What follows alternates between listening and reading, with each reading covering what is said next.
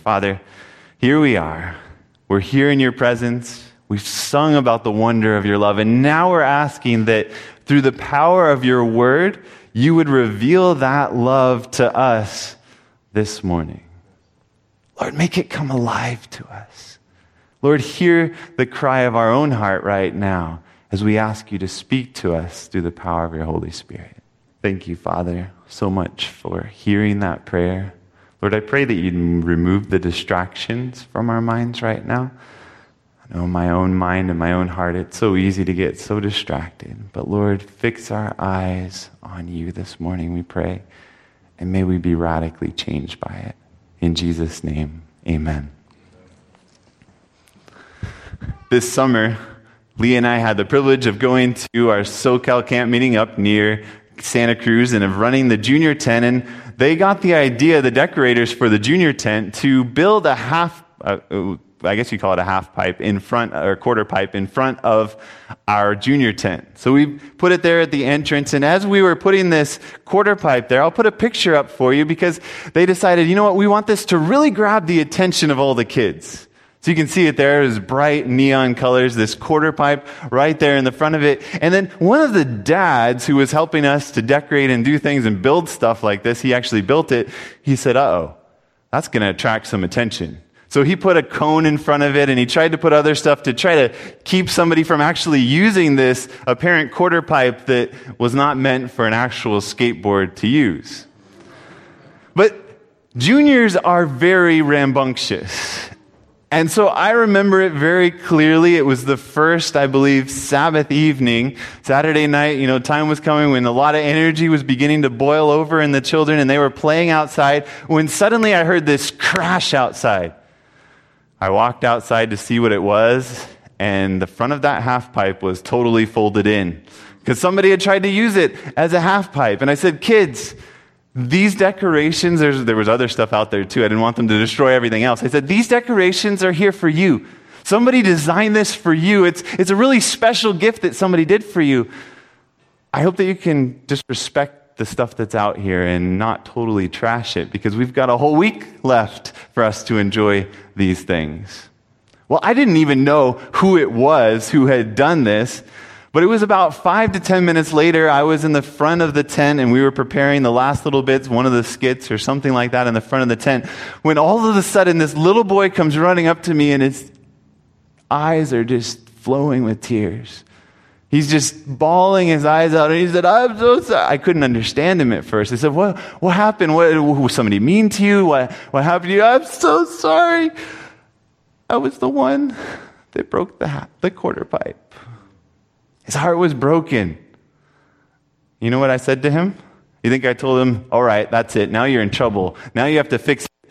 Get here tomorrow at 6 a.m. and we're going to be fixing this half pipe. No, I said to him, look, you're forgiven. Just don't go and destroy anything more out there, okay? You're totally forgiven. Don't even worry about it.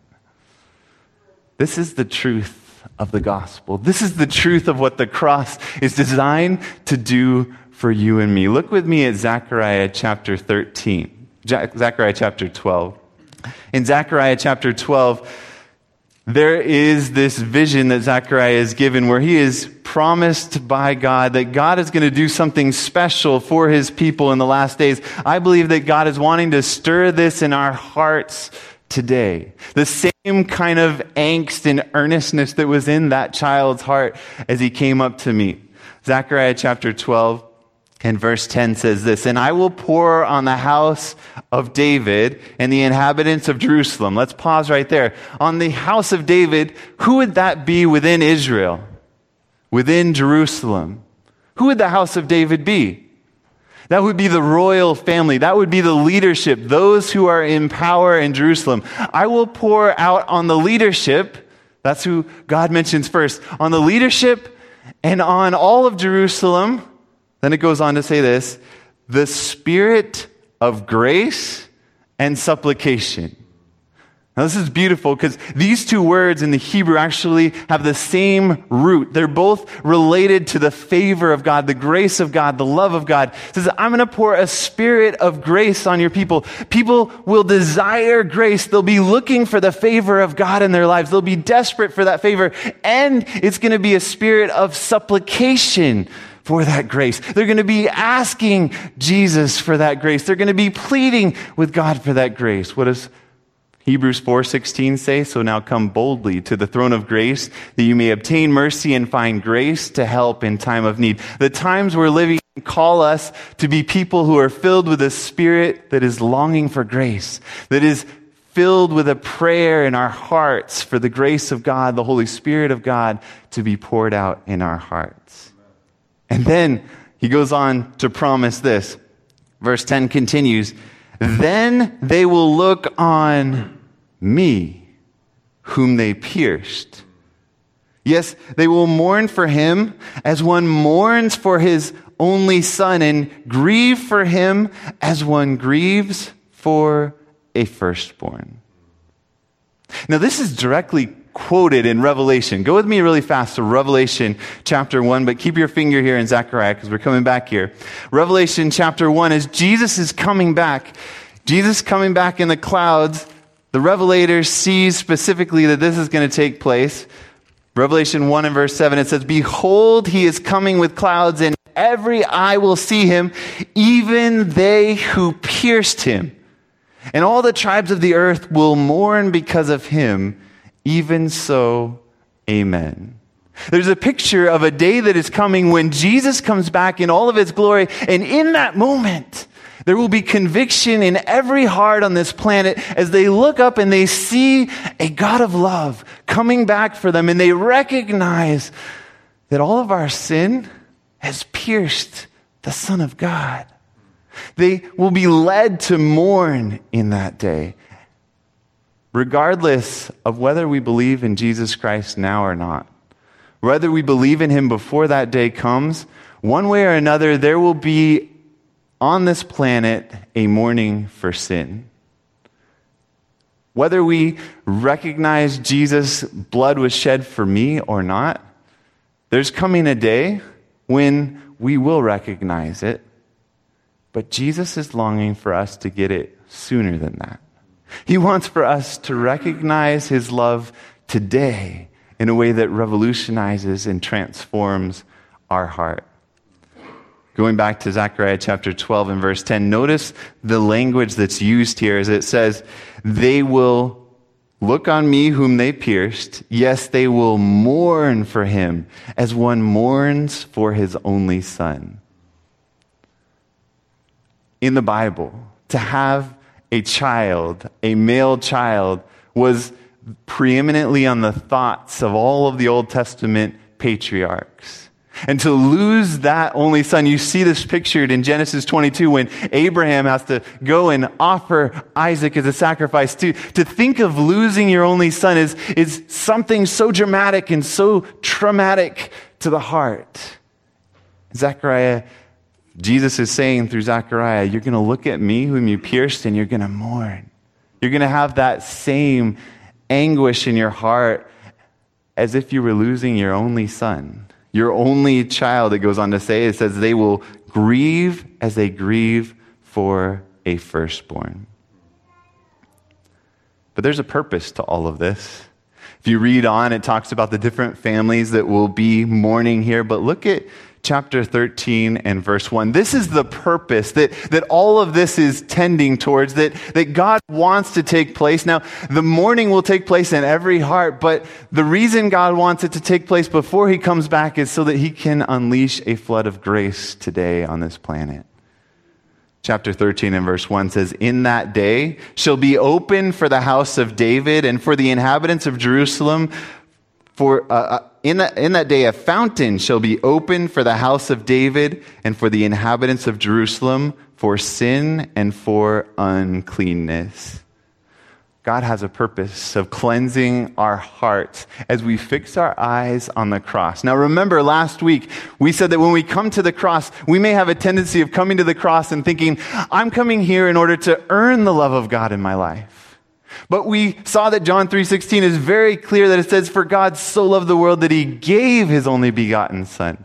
We love because he first loved us. While we were still sinners, Christ died for us. 2 Corinthians chapter 5 and verse 22 tells us that God was in Christ reconciling the world to himself. Sorry, that's verse 19. And verse 22 goes on to say, let's go there really fast. 2 Corinthians chapter 5 and verse 22, so we can look at it in more detail. "For he made him who knew no sin to be sin for us, that we might become the righteousness of God in him." He loved us first, and so he had this purpose that the very thing that we ourselves have chosen. We have chosen selfishness. In the Garden of Eden, from the very beginning, that simple choice of saying, "God, I choose to be selfish, to steal from your kingdom and to choose my own way, to choose the path of selfishness." That has created on this planet a spiral of evil that has affected all of our lives, but not to the fullest extent. The fullest extent of that has not been revealed on this planet. The four winds are being held back, Revelation tells us.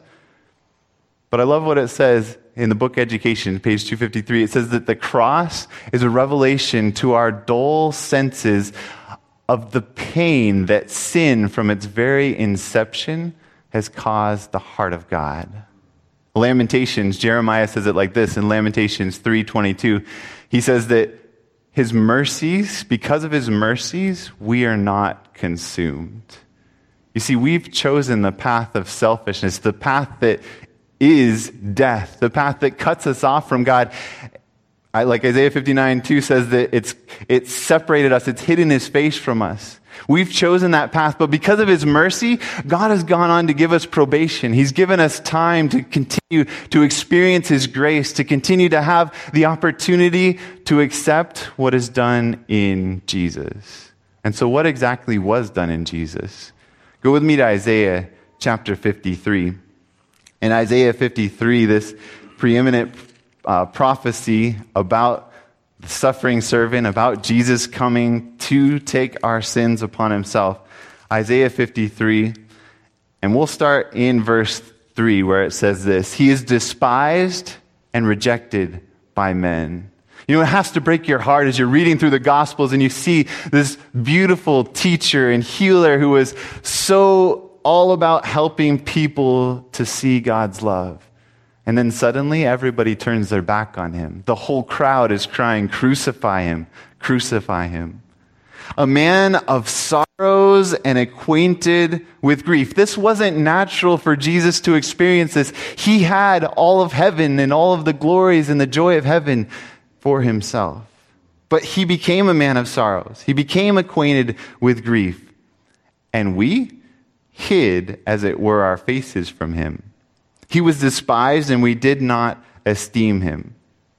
Surely he has borne our griefs and carried our sorrows. Every breath that you take, every heartbeat that you have that isn't filled with anguish beyond reason is because of Jesus Christ.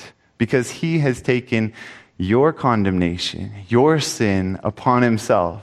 The guilt that your sin creates in your life when you choose a life of selfishness, Jesus has taken that.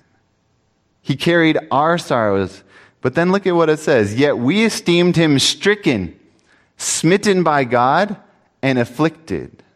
We look to the cross sometimes and we think, well, this is what God had to do. He had to punish his son, and he would have punished me in that place instead of punishing his son. And we look at the cross as if Jesus is being stricken by God at this place. But Isaiah goes on to say this, verse 5, but he was wounded for our transgressions. He was bruised for our iniquities. The chastisement for our peace was upon him, and by his stripes we are healed. It was our sin that was laid on him. He took and revealed on the cross what the results of our sin are. And as we come to the cross, first of all, we need to recognize the love of God displayed like nowhere else. And as we see that love, we then have to look at that cross. We have to realize that there's something more going on. You know, when you look at the cross, sometimes the focus is on the physical suffering that Christ went through his bleeding, being physically pierced. But all of this really started back in the Garden of Gethsemane. What did Jesus say to his disciples as he took the three into the inner part of the garden? He said, "My soul is sorrowful unto death." Jesus was having his own life crushed out by the guilt and the condemnation of the selfishness that you and I have chosen since the beginning. There in the Garden of Gethsemane, that guilt was beginning to cloud his picture of God. It was beginning to create this gulf of separation between him and the Father that was so big, he could barely bring himself to drink that cup for you and me. But he loved you more than himself. And he said, "I would rather you live forever. I would rather you experience happiness and joy forever. And so I'll drink this cup. I'll go the length for you. I will display my love for you." And he drank that cup. And he took that second death experience. He went to hell for you and I so that you and I could experience all of the peace, all of the joy. He became sin so that we might become the righteousness of God in him. Isn't that beautiful? And yet somehow, sometimes when I come to it, I don't recognize the beauty of it. I don't recognize the power of it. My heart isn't pricked by the cross like it really needs to be. What does it take for us to recognize this love? It goes on to say in chapter 53, verse 5, it says, "But he was wounded for our transgressions. He was bruised for our iniquities. The chastisement for our peace was upon him, and by his stripes we are healed. All we like sheep have gone astray. We have turned every one to his own way. We've chosen the path of selfishness and self-exaltation, of trying to put our way and our lives first. And the Lord has laid on him the iniquity of us all." Those choices have all been laid on Jesus. As you come to the cross, you can come with a recognition that, number one, he radically loves you. And number two, he has already died for every single one of your sins. He's already experienced the consequences of your sin. He has taken that into himself. As it says in 1 Timothy chapter 1, he has led captivity captive, and he has destroyed death and brought life and immortality to life. That's what Jesus did for you on the cross. And I long to have the experience of that little boy as he recognized that the half pipe breaking was because of him. And yet, he wasn't being punished for that. He was being offered pardon full and free. And to be motivated by that in my life, to recognize as I come to the cross that my sin is what Jesus is experiencing there, that he's experiencing the separation that I chose, and yet he's offering me free life. I don't have to earn that. But when I experience that love, it leads me to a brand new life. It motivates me. That kind of love compels me like the love of Christ compelled Paul. Like we looked at last week, to experience beatings and stonings and shipwrecks and all of these kind of things. That kind of love motivates me to want to live an unselfish life as Jesus fills us with his Holy Spirit.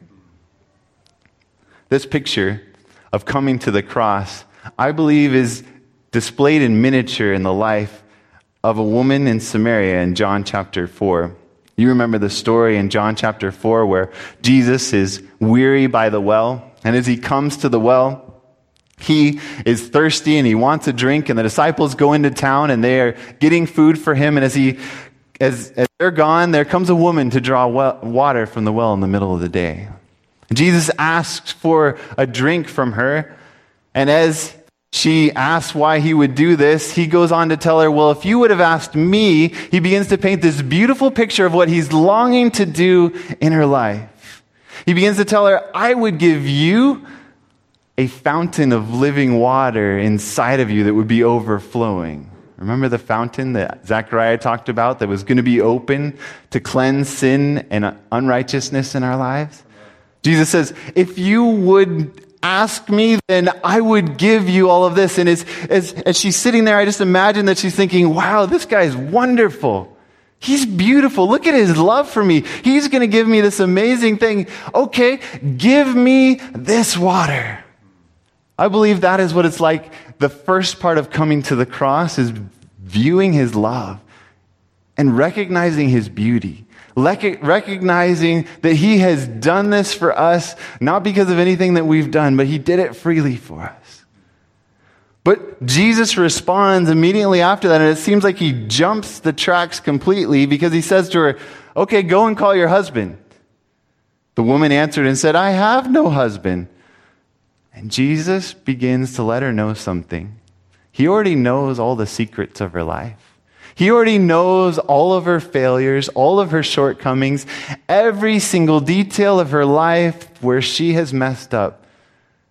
And Jesus knows it all for you too. He recognizes it. And he comes to you first offering this gift of life. And then as you seize this offer, this gift, he goes on to say this, you have well said, I have no husband, for you have had 5 husbands, and the one whom you now have is not your husband. In that you spoke truly. Do you see the part that leads us to mourn at the cross? As Jesus says, actually, in order for you to experience this, there's got to be a turning from sin in your life. There's got to be a repentance that takes place. And it's the goodness of God, Romans chapter 2 tells us, that leads us to repentance. As we see that he's the one that wants to bring us this fountain of life, as we recognize that he wants to bless us. And this woman doesn't run away from the cross. She doesn't run away from Jesus. But instead, what does she do? She runs into town, and as she runs into town, she tells him, come, in verse 29, see a man who told me all things that I ever did. Could this be the Christ? When we come to the cross, it has a healing power in our lives, because as we come to the cross, we come to a person who knows all of our sin, all of our failures, all of our shortcomings, and he loves us anyway. And as we recognize that love, it creates in our heart a motivation to turn from sin. Repentance, a turning away from sin. It's the goodness of God that leads us to repentance. Desire of Ages, page 300, says, we often sorrow because of our evil deeds, because our evil deeds bring unpleasant consequences to ourselves. But this is not repentance. By every sin, Jesus is wounded afresh. And as we look upon him whom we have pierced, we mourn for the sins that have brought anguish upon him. Such mourning will lead to the renunciation of sin. When I look to the cross and I see on the cross my loving Savior there radically displaying his love and wanting to freely give me life, it makes me hate sin. It makes me hate every choice that I've ever made that put him there. It makes me hate the selfishness in my life. It makes me abhor who I've become, and yet to know that he knows it all and he still has chosen me to be his son and his daughter. He knows every detail of my life, and he freely forgives it all as I come to the cross. Friends, that is the truth of the gospel. That is what God wants to do in your heart and my heart today. That's why we come and we have our communion service. It's so that we can remember that we have a God who radically loves us and a God who has given himself for us so that we could have a brand new life. Isn't it beautiful? Isn't that love captivating? You know, there's a picture that was drawn, painted of a man, and I like to imagine in this picture, I'll put it up, it's at the end of the slides there, this picture of a man who, you see in his hand a hammer.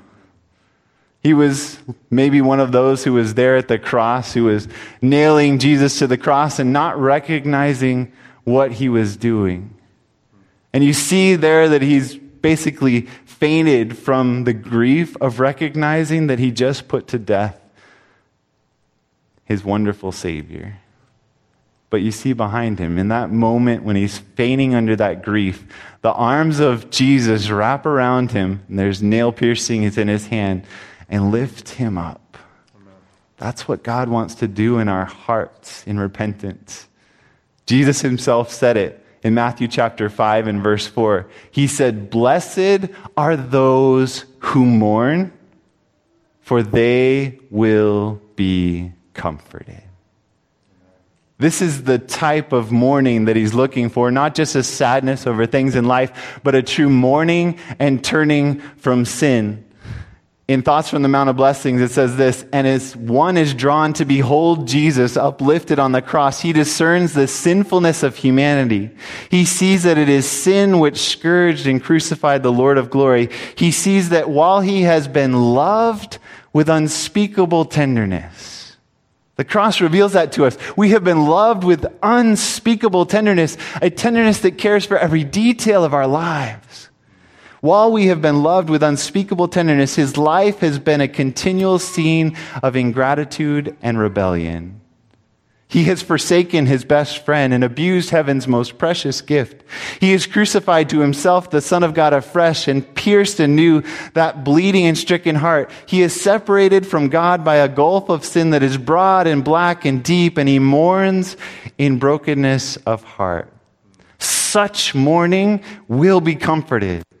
God reveals to us our guilt that we may flee to Christ and through him be set free from the bondage of sin and rejoice in the liberty of the sons of God. In true contrition, we may come to the foot of the cross and there leave our burdens. Friends, as we come to the foot of the cross, we have reached the highest place that we will ever reach in our lives. As we kneel there in contrition and see both the love of God and we see what our sin has done, we experience what Jesus came to do. In John 1:17, it says that through the law, actually, let's look at it really fast. John chapter 1 and verse 17, just one page over. It says, "For the law was given through Moses," and the word is supplied there, so I'll just skip over it. "Grace and truth came through Jesus Christ." Jesus revealed what the law is, and that is grace and it is truth. It is mercy and it is justice. And both of those are revealed in the cross. And there isn't a balance between those two.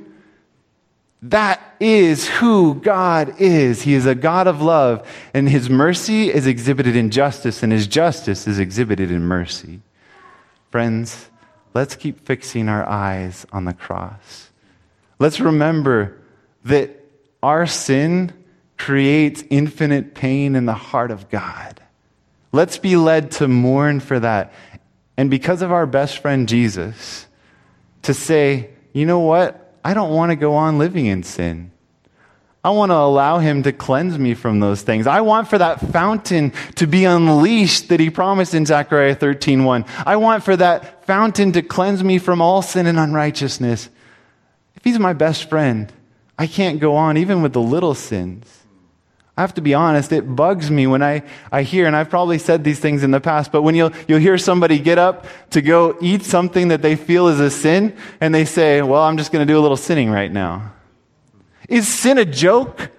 That's our friend, our best friend, pierced to the heart, suffering death because of our selfishness.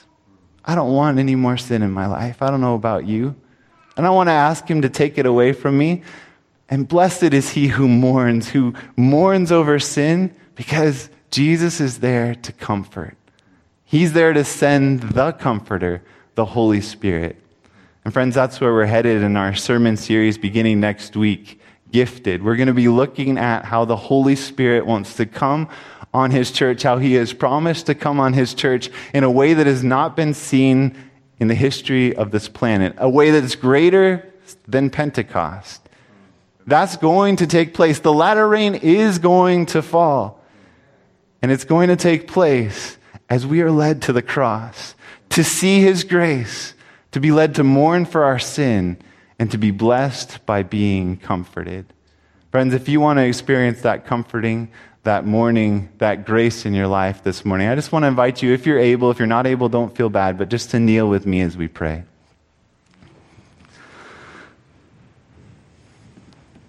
Oh, Jesus, as we kneel at the foot of the cross, we have reached the highest place we will ever reach. It's here that we see that you loved us more than yourself. That if it were possible, you want our existence more than your own existence. Oh God, we ask that you would lead us to hate sin, not in some legalistic fashion, but because of the love of Christ that compels us, that motivates us, that inspires, that transforms our heart, because that's the only way that we can unselfishly, lovingly follow you anyway. Oh Jesus, would you change our hearts? We're here mourning for our sin. Lord, bring to mind any specific sins in our life that right now you might be calling us to repent, to turn from, that we've been treating lightly like it's no big deal. We'll just keep going back to the cross and we forget that it's that sin that put our best friend there. Oh Jesus, would you change my heart this morning? Would you convert me to a deeper level? Change my heart this morning, I pray. Change our hearts. May you open that fountain of grace that cleanses us from sin and unrighteousness as we are compelled by the compelling love of Christ that we see at the cross. In Jesus' name I pray. Amen.